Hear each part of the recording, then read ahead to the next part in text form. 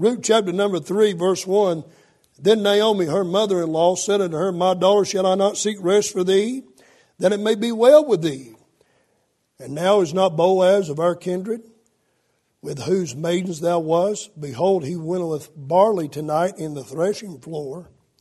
Ruth 3, verse 3, Wash thyself therefore, and anoint thee, and put thy raiment upon thee, and get thee down to the floor.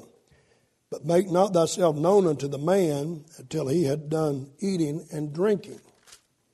Verse 4, It shall be when he lieth down that thou shalt mark the place where he shall lie. And thou shalt go in and uncover his feet, and lay thee down, and he will tell thee what thou shalt do. She said unto her, All that thou sayest unto me, I will do. And she went down into the floor and did according to all that her mother-in-law bade her. And when Boaz had eaten and drunk, and his heart was merry, he went to lie down at the end of the heap of corn. And she came softly and uncovered his feet and laid her down. It came to pass at midnight that the man was afraid and turned himself, and behold, a woman lay at his feet. Skip it over verse 14 just to give you a little bit more in there about her being at his feet. She lay at his feet until the morning. I really like that phrase. She rose up before one could know another, and he said, Let it not be known that a woman came into the floor. The last time I preached back in September, we kind of got caught up, hit a little rabbit trail on verse 1, but we're going to continue. And the last time we kind of looked at verse 1, then Naomi, her mother-in-law, said unto her, My daughter, shall I not seek rest for thee, that it may be well with thee? And we talked about that rest. And also in the message, we finished up with many examples of people in the New Testament that got to the feet of the Lord Jesus Christ. Of course, this is a great passage. And as I have shared with you throughout this book, that it's no secret that Boaz is a picture and the type of the Lord Jesus Christ. In this wonderful book, he becomes the kinsman redeemer. And of course, Ruth is a picture of the church, a Gentile bride. And so it's easy to crisscross the examples and the symbolisms of Christ in the church. And oh, how it's important for God's people, the church, to get to the feet of the Lord Jesus Christ. And but yet we're going to back up just a little bit. And she says in verse number 1, Naomi speaks and says, My daughter, shall I not seek rest for thee, that it may be well with thee? That rest, if you look in chapter 1, verse 9, before they came out of Moab, and she's talking to her two daughters-in-law, Orpah and Ruth, and remember at the very beginning, they were both kind of almost, they were traveling not far. They were seemingly traveling with Naomi, and then Orpah went back to the city of Moab. But look at verse 9. Naomi speaks in Ruth chapter 1 and verse 9. The Lord grant you that you may find rest, each of you in the house of your husband. Then she kissed them, and they lifted up their voice and wept. So there's no doubt, according to Ruth 1:9 and 3:1, this rest is about speaking of marriage. And of course, the first thing that comes to mind probably when you hear rest and marriage, those sounds like two words that are complete opposite. I've never heard anybody say, man, I've been married for 30 years. I've been married 30 years. And let me change that day. Let me change that year. I've never heard anybody say, I've been married for 50 years, and it's just been rest. Now, I've heard some people live that's been 50 years old, that's been married 50 years. Have you ever heard these folks say, I've been married 50 years, and we never had an argument, they never had one cross word? I heard a man say that one time, and I thought, man, I need to get on the altar. Either I need to get saved or he's lying one. Amen.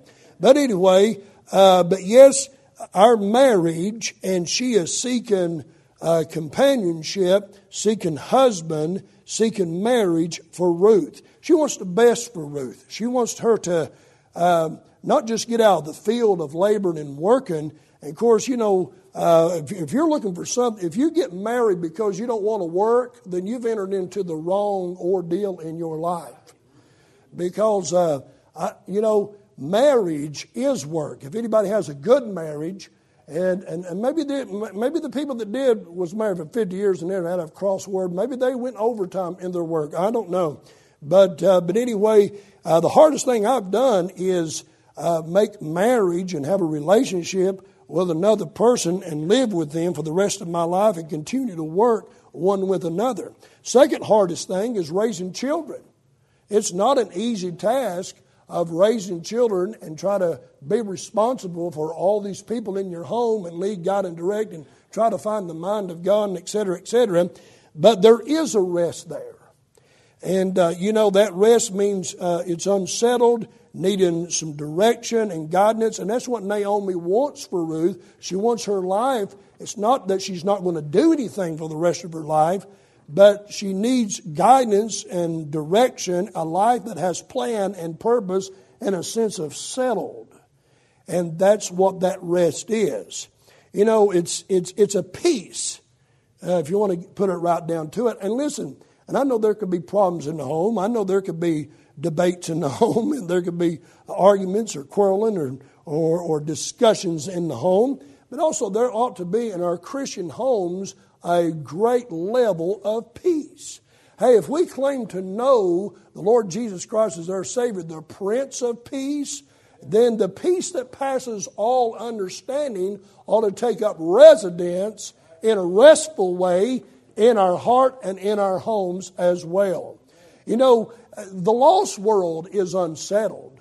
The lost world is in turmoil. The lost world are the ones that's like a squirrel, or should be like a squirrel in a wheel cage. I mean, they're just burning the candles at both ends of life and not knowing why.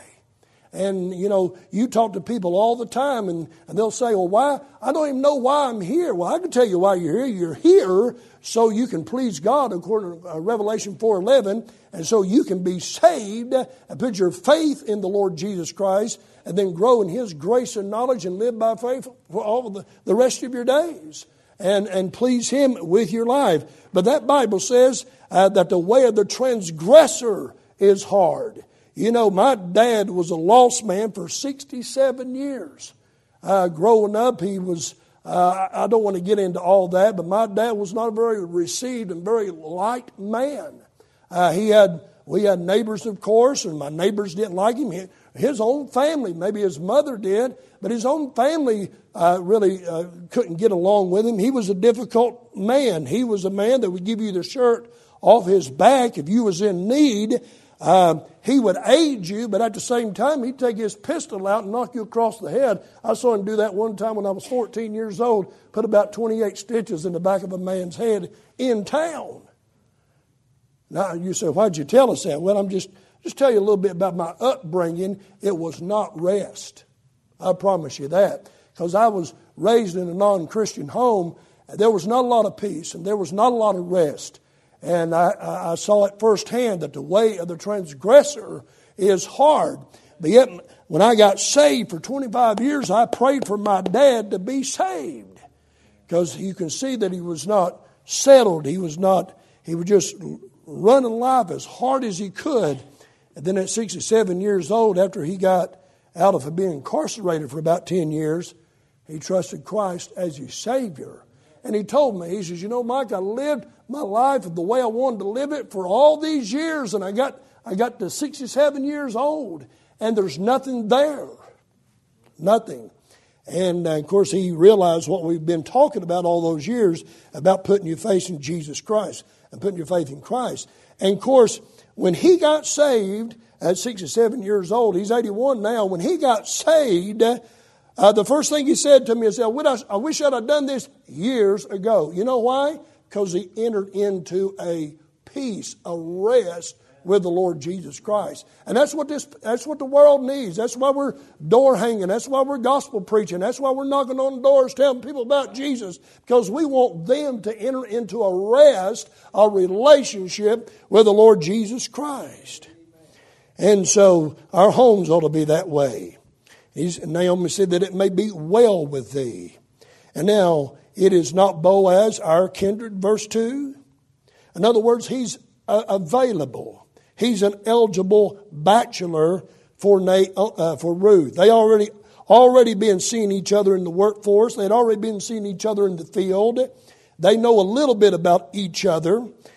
But Naomi is trying to take it to the next step and see if there is more there. And she said, behold, he winnoweth barley tonight in the threshing floor.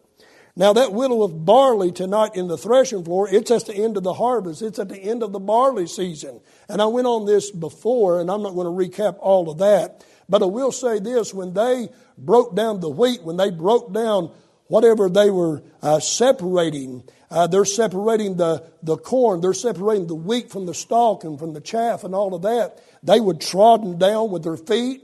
They would use oxen to do that as well. And then at the end, on a good, clear air night, when they knew the breeze would be coming through the valley, what was left, they would scoop up that barley, they would scoop up that corn, if you will, with stalks and shucks and everything else, and they would throw it up. And as we know from the New Testament, there was a separation of the chaff from the wheat, and the wind did that. And that's what's happening. They're at the end of this widow with barley in the night on the threshing floor. And so Boaz is tired. He's got his men there. It was a festival time. It wasn't just him out by himself doing that. They've got stockpiles of grain everywhere. They're guarding it with their life because people will come in and steal it. And so she's telling Ruth, now Ruth, you need to get down there tonight to the threshing floor.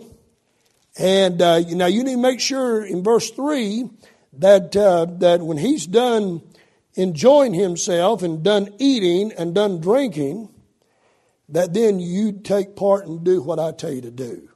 So she's given Ruth some very sound instruction, very sound advice.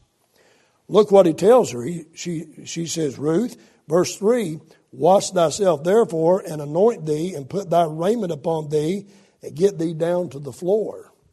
You know, looking at this from just a passage without trying to spiritualize the passage or make just some type of application, just looking at that, you can see you catch more flies with honey than you do with vinegar. Wouldn't you say? I mean, she's telling, it's not that Ruth walked around with no clothes on. She's telling Ruth, you need to get yourself prettied up a little bit. Amen. And you know, you've been out there in the field. Your fingers are dirty. Your hair's stringy. You need to get your hair washed. You need to get your hair done. Amen. Men get their hair cut. Women get their hair done. Amen. And she's giving her a recipe to just take the extra step and I want to show you what I look like with Sunday go to meeting clothes on. Not just the work field clothes, not just barley all over me, not just sweat and dirt pouring off of me. And she said, I want you to wash yourself, clean yourself. Now, fellas, I'm going to tell you something. But I'll tell you, there's going to come a day in your all's life, if it hadn't already, that you're going to try to impress the opposite sex. And I'm going to tell you something, hygiene helps. Good hygiene helps. Amen. Amen, Brother Paul. I mean, get you some, listen, I'm a firm believer in Old Spice. Get you some Old Spice deodorant, amen. Old Spice body wash, amen. If you don't know what that is, ask your grandpa, amen. But amen, you got to keep yourself looking clean, looking good. I mean, every now and then you ought to show a little dirt.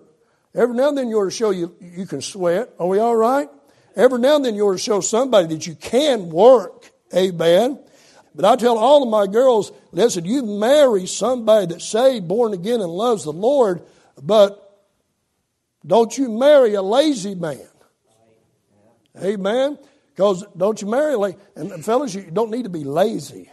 You need to be hard working. I mean, get yourself cleaned up, look good, look nice, but also show them that you know how to work from time to time too. But anyway, she's telling Ruth how to make yourself presentable where, he'll perk up a little bit. He'll wake up from his sleep and he'll say, hey, boys, what's going on here? Amen. So she said, wash yourself and anoint thee.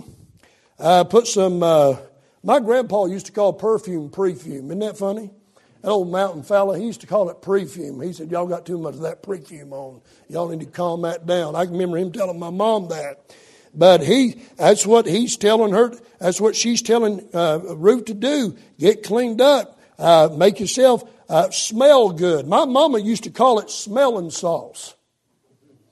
I know it's weird. I was raised up in Appalachian Mountains, man.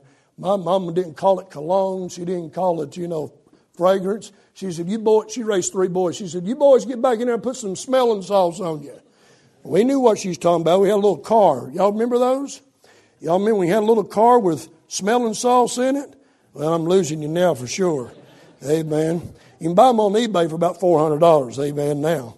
But anyway, so she says, wash thyself therefore and anoint thee, get yourself cleaned up, smelling good, and put thy raiment upon thee. And this is just not work raiment. This is wooing raiment. Amen. This kind of raiment, this is wild raiment. Hey, this is good clothes, nice clothes, dinner clothes. But make not thyself known unto the man until he had done eating and drinking. Now let me get to preaching a little bit. What she's trying to do, she's trying to get Ruth to prepare. Let me say this. If God's going to use any of us, God doesn't use anybody unless there's some preparation involved. And if a young man is going to pursue a young lady and get the catch of his life, there has to be some preparation involved. If a young lady is wanting to marry a young man that loves the Lord and serves the Lord and wants to follow the Lord all the days of his life, and that's the kind of man she wants, and that's honorable, that's very commendable, that should be desirable. But also, there's going to have to be some preparation. For people to have good relationships in their life, there's going to have to be a time in their life. And it doesn't come to an end. It doesn't just come to a stop. But we have got to learn to prepare ourselves to be able to work with people and labor with people and like people and love people. It takes preparation. It takes a conscious decision. Hey, I need God to use me. I need God to fill me. I need God to lead me. I need God to direct me. Lord, you said be ye kind one to another, tenderhearted, forgiving one another, even as God for Christ's sake has forgiven you. Lord, help me today to build relationships with my friends and my family, my foes. Help me, Lord, to build the right kind of relationship that may be productive, especially if I'm trying to reach them for the Lord Jesus Christ. There's no doubt that God prepared Noah to do that great work, to build that ark.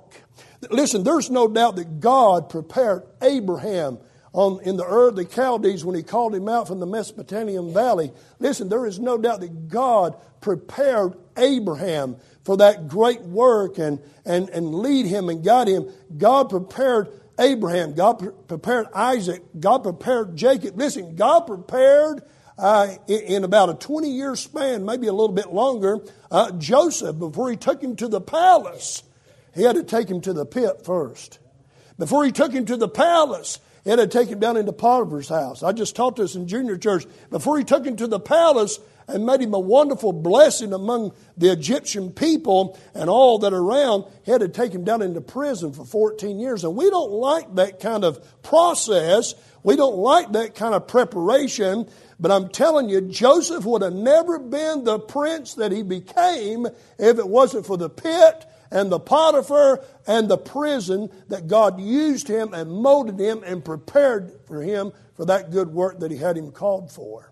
There's another great character in your Bible, and that's Moses. He was raised up in the house of Pharaoh. According to Acts 7, he was given all the upbringing of education of his modern day that was even offered. Brilliant man. And he had all the disposed education at his hands. But yet at the age of 40, he saw an Israelite being mistreated. And what did he do? He murdered that Egyptian. He murdered that man. Of course, he ran and he fled on the backside of the desert for another 40 years. And God just simply said, he's not ready yet. 40 years, I got to put another 40 years on him backside of the desert. Made a sheep herder out of him, if you will. He's there with his wife and his father-in-law Jethro. And he is working on Moses, and he's preparing Moses, and he's teaching Moses. And then when he got Moses to the point at the age of 80 years old, and he said, "You're ready," he spoke to him in that burning bush and said, "I got another 40 years for you, and you're ready now." God uses people that takes time to allow God to prepare them. You look at the life of our Savior. Stepped out at 30 years of age. His ministry only lasted 3.5 years. And he done his preaching, his miracles, and his teaching, and all of his works there. And went to the cross and died, was buried, and rose again. But there's very little said about the first 30 years of his life. But if we can sum it all up, it was preparation. He was working and being obedient to his mom and dad. He was being submissive. The Son of Man was being submissive to those around him, to his authority. He was learning as the Son of Man. Though he possessed all things and knew all things, he still humbled himself. And he was being prepared not just by Mary and Joseph, but also by his heavenly Father. And then when he was ready, he left that old carpenter shop one day and said, "Dad, I got to go. I've got a greater calling." I'm just simply saying God uses an individual. He's been preparing Ruth for this moment. She's going to be part of the lineage before the chapter's over. She's going to be part of the lineage of the Lord Jesus Christ. So he's been working on her and aiding her and preparing her even when she did not know she was being prepared by the Lord. How can we prepare ourselves?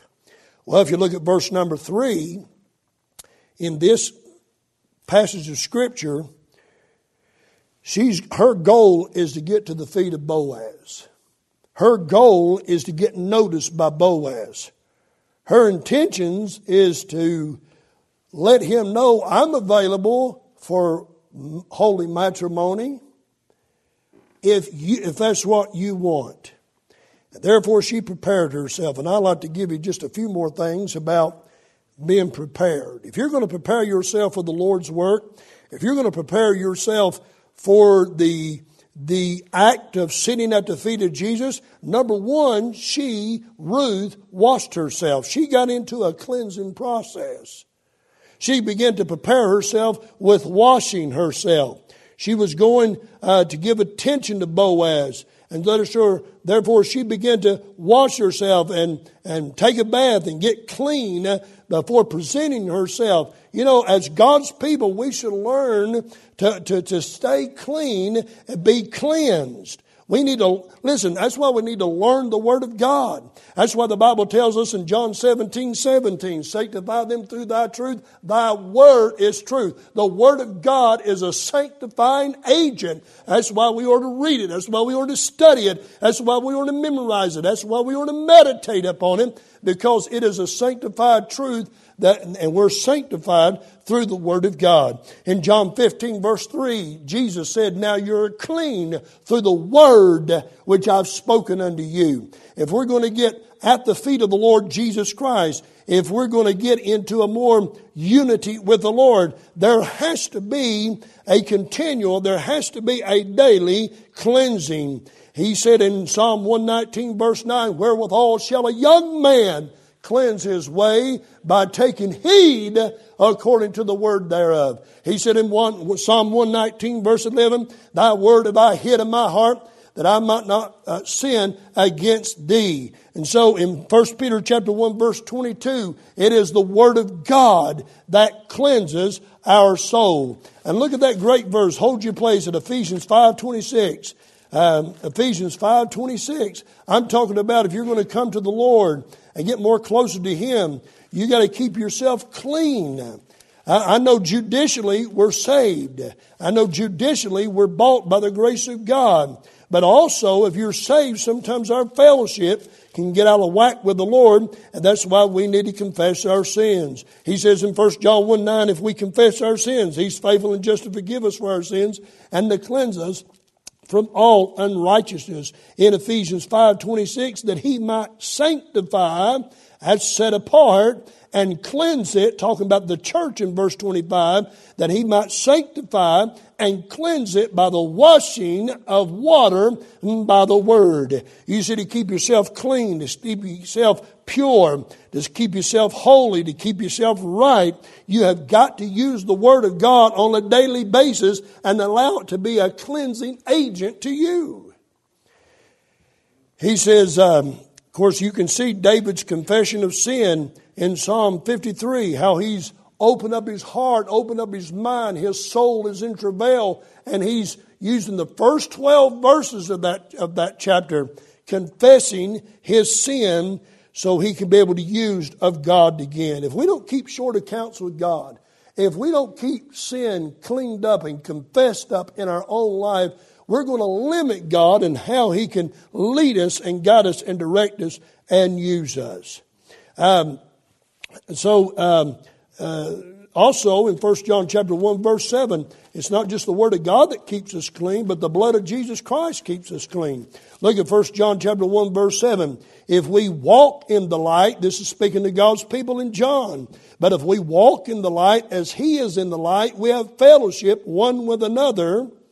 So you're walking with the Lord, you're having fellowship with God's people. That means there's no bitterness. That means there's no animosity. That means there's no dissension, no division among God's people. If you walk in the light as He is in the light, we have fellowship with one another.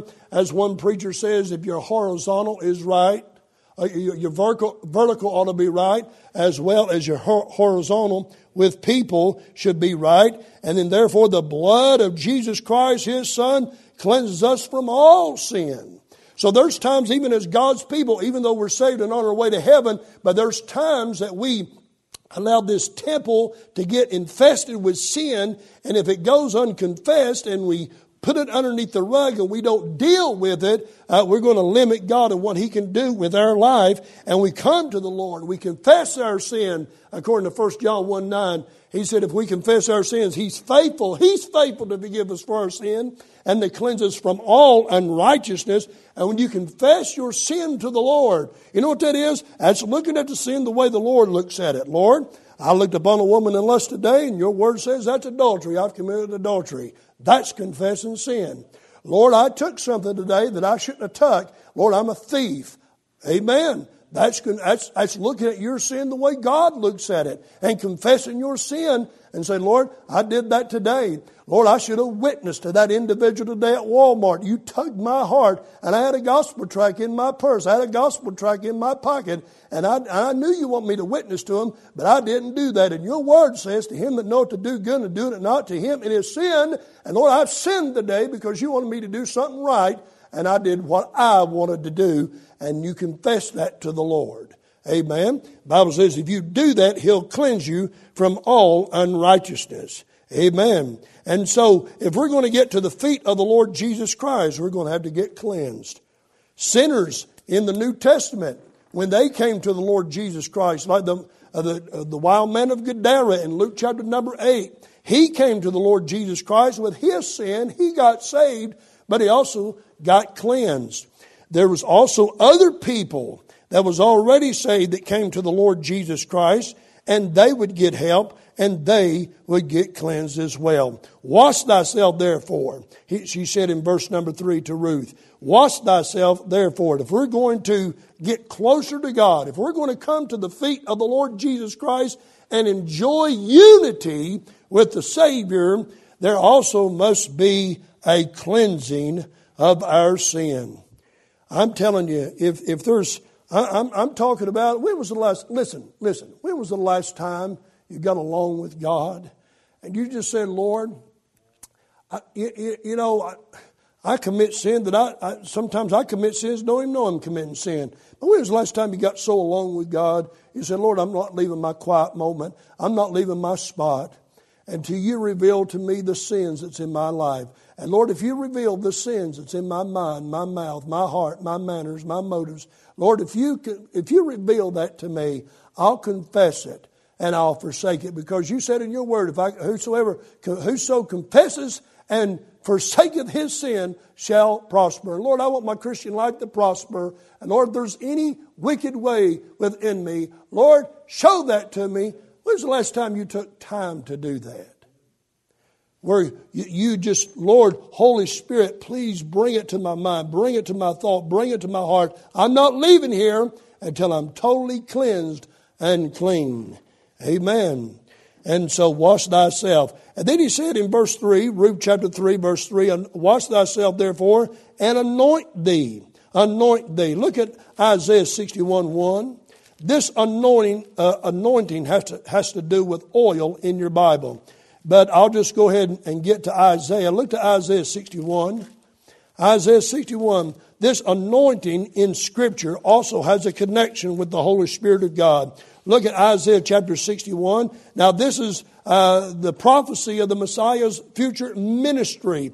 But look at it. He said in Isaiah 61:1, the Spirit of the Lord God is upon me, because He hath anointed me. That's anointing. That's empowerment. He said, He hath anointed me. The Lord hath anointed me to preach good tidings unto the meek. And He has sent me to bind up the brokenhearted, to proclaim liberty to the captives, and to the opening of the prison to them that are bound. And that is the Lord Jesus Christ. He was anointed by the Spirit of God for preaching and for service and doing what God wanted Him to do. Look at 1 Samuel chapter 16. You know this. Look at 1 Samuel chapter 16. I'm trying to show you connection that this anointing that we need is anointing of the Spirit of God. Look at 1 Samuel chapter number 16. First, a lot of Baptists don't talk like that, but it's Bible language. Look at 1 Samuel chapter number 16. And this is Samuel, verse 13, then Samuel took the horn of oil. That's what anointing was. That's what Ruth was doing. She was anointing. She was cleaning. She was putting nice perfume on her, if you will. But Samuel, in 1 Samuel 16:13, then Samuel took the horn of oil and anointed, and he's anointing David here for king, for power, for position, for leadership, and anointing him in the midst of his brethren. And the Spirit of the Lord came upon David from that day forward. So you see the connection. There was an anointing by God's man for David, and that anointing was associated with the empowerment and the anointing of the Holy Spirit of God. And let me point this out.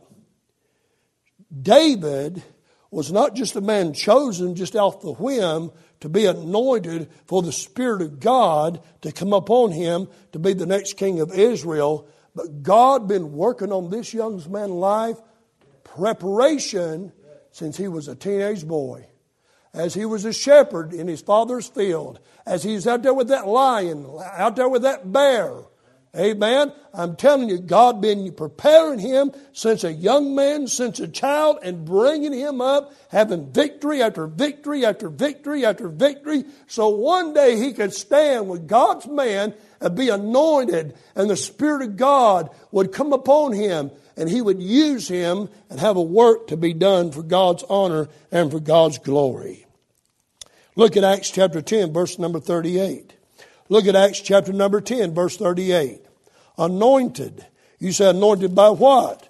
By the Holy Spirit of God. For what? For service, for power, to doing God's work God's way. Look at Acts chapter number 10, verse number 38.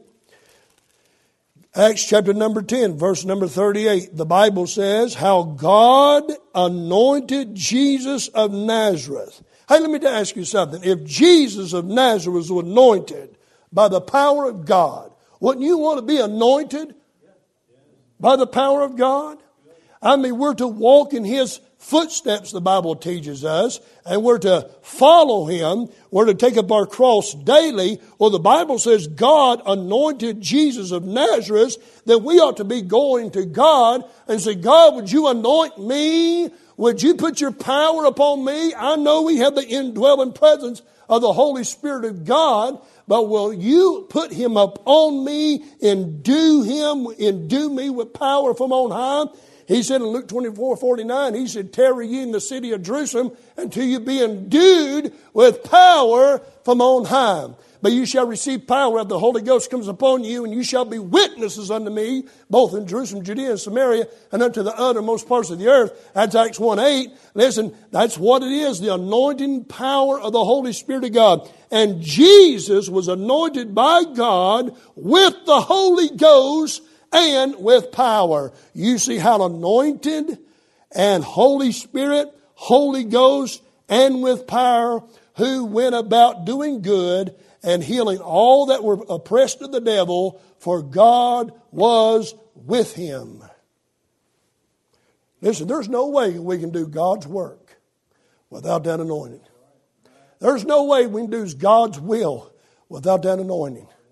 I'm not talking about some kind of wildfire, charismatic business and things that they do is not even found in Scripture. Amen. I get all that, but there is an endowment. Luke 24:49. There is a power, Acts 1:8, that possesses. The Bible says that we have now, we have not the spirit of fear, but of power and of love and of sound mind. And this anointing is for service. This anointing is not for show. This is anointing that we may fulfill God's plan, God's purpose, and God's will and God's way in our own lives. It is a life of consecration. It's a life of separation. It's a life where Ephesians 5:18 says, be ye not drunk with wine wherein is excess, but it's a command to every child of God, but be filled with the Spirit. You say, how am I going to do that? How is God's anointing going to come on me? Well, number one, you need to be saved.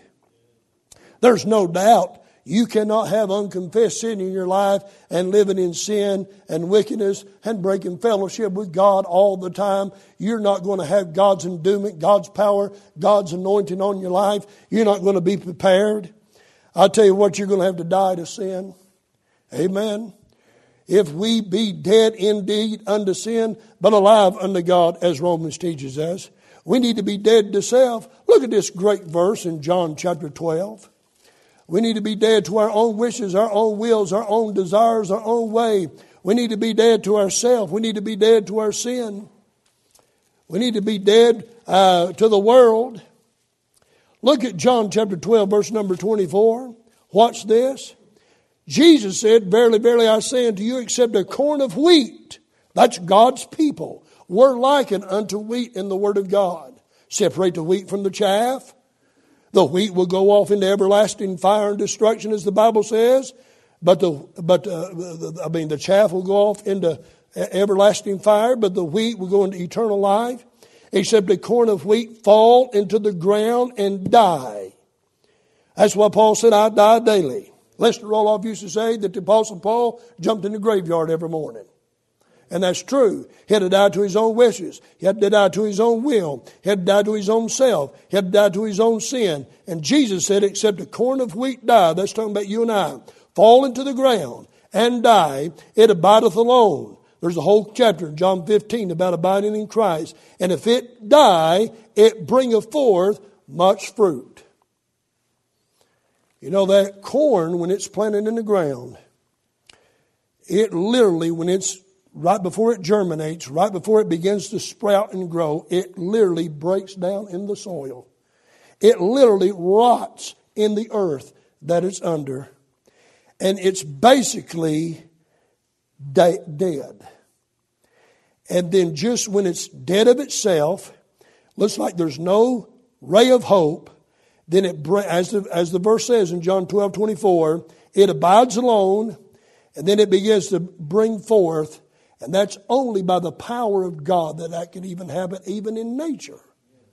And it can happen in your life that we be dead indeed unto sin, but alive to God, and we be that corn of wheat that fall into the ground and die and abideth alone, and abide in the Lord Jesus Christ, and He abides in you. And when you think nothing else can happen, there's no other where else I can go to, God starts working and breathing life and brings forth much fruit. You know where a good place for that separation is? On the threshing floor. And you know what? Boaz was winnowing that barley. And he brought some consecration. He brought some separation of that chaff from that wheat. And I tell you, it was work. It was labor. It was pounding. It was beating. And then he had to will with it. He had to throw it up and let the wind take out the impurities and let the wind take out the chaff. And what was left was good grain that was worth something. And you know what? If we're going to be anointed by God, if we're going to be used of God, we're going to have to get ourselves to the point and say, Lord, would you break us? I know that's hard. I cringe even saying that. Lord, would you help me die to my sin, die to myself? Lord, if need be, put me on the threshing floor. Lord, if I need some beating, if I need some separation, if I need whatever I need, but Lord, would you get me to the point where you can just send me up and the Holy Ghost breeze separates the chaff, separates the impurities from my life, that I may be used and bring forth much fruit. I tell you, the anointing of the Holy Ghost of God is not going to come any other way.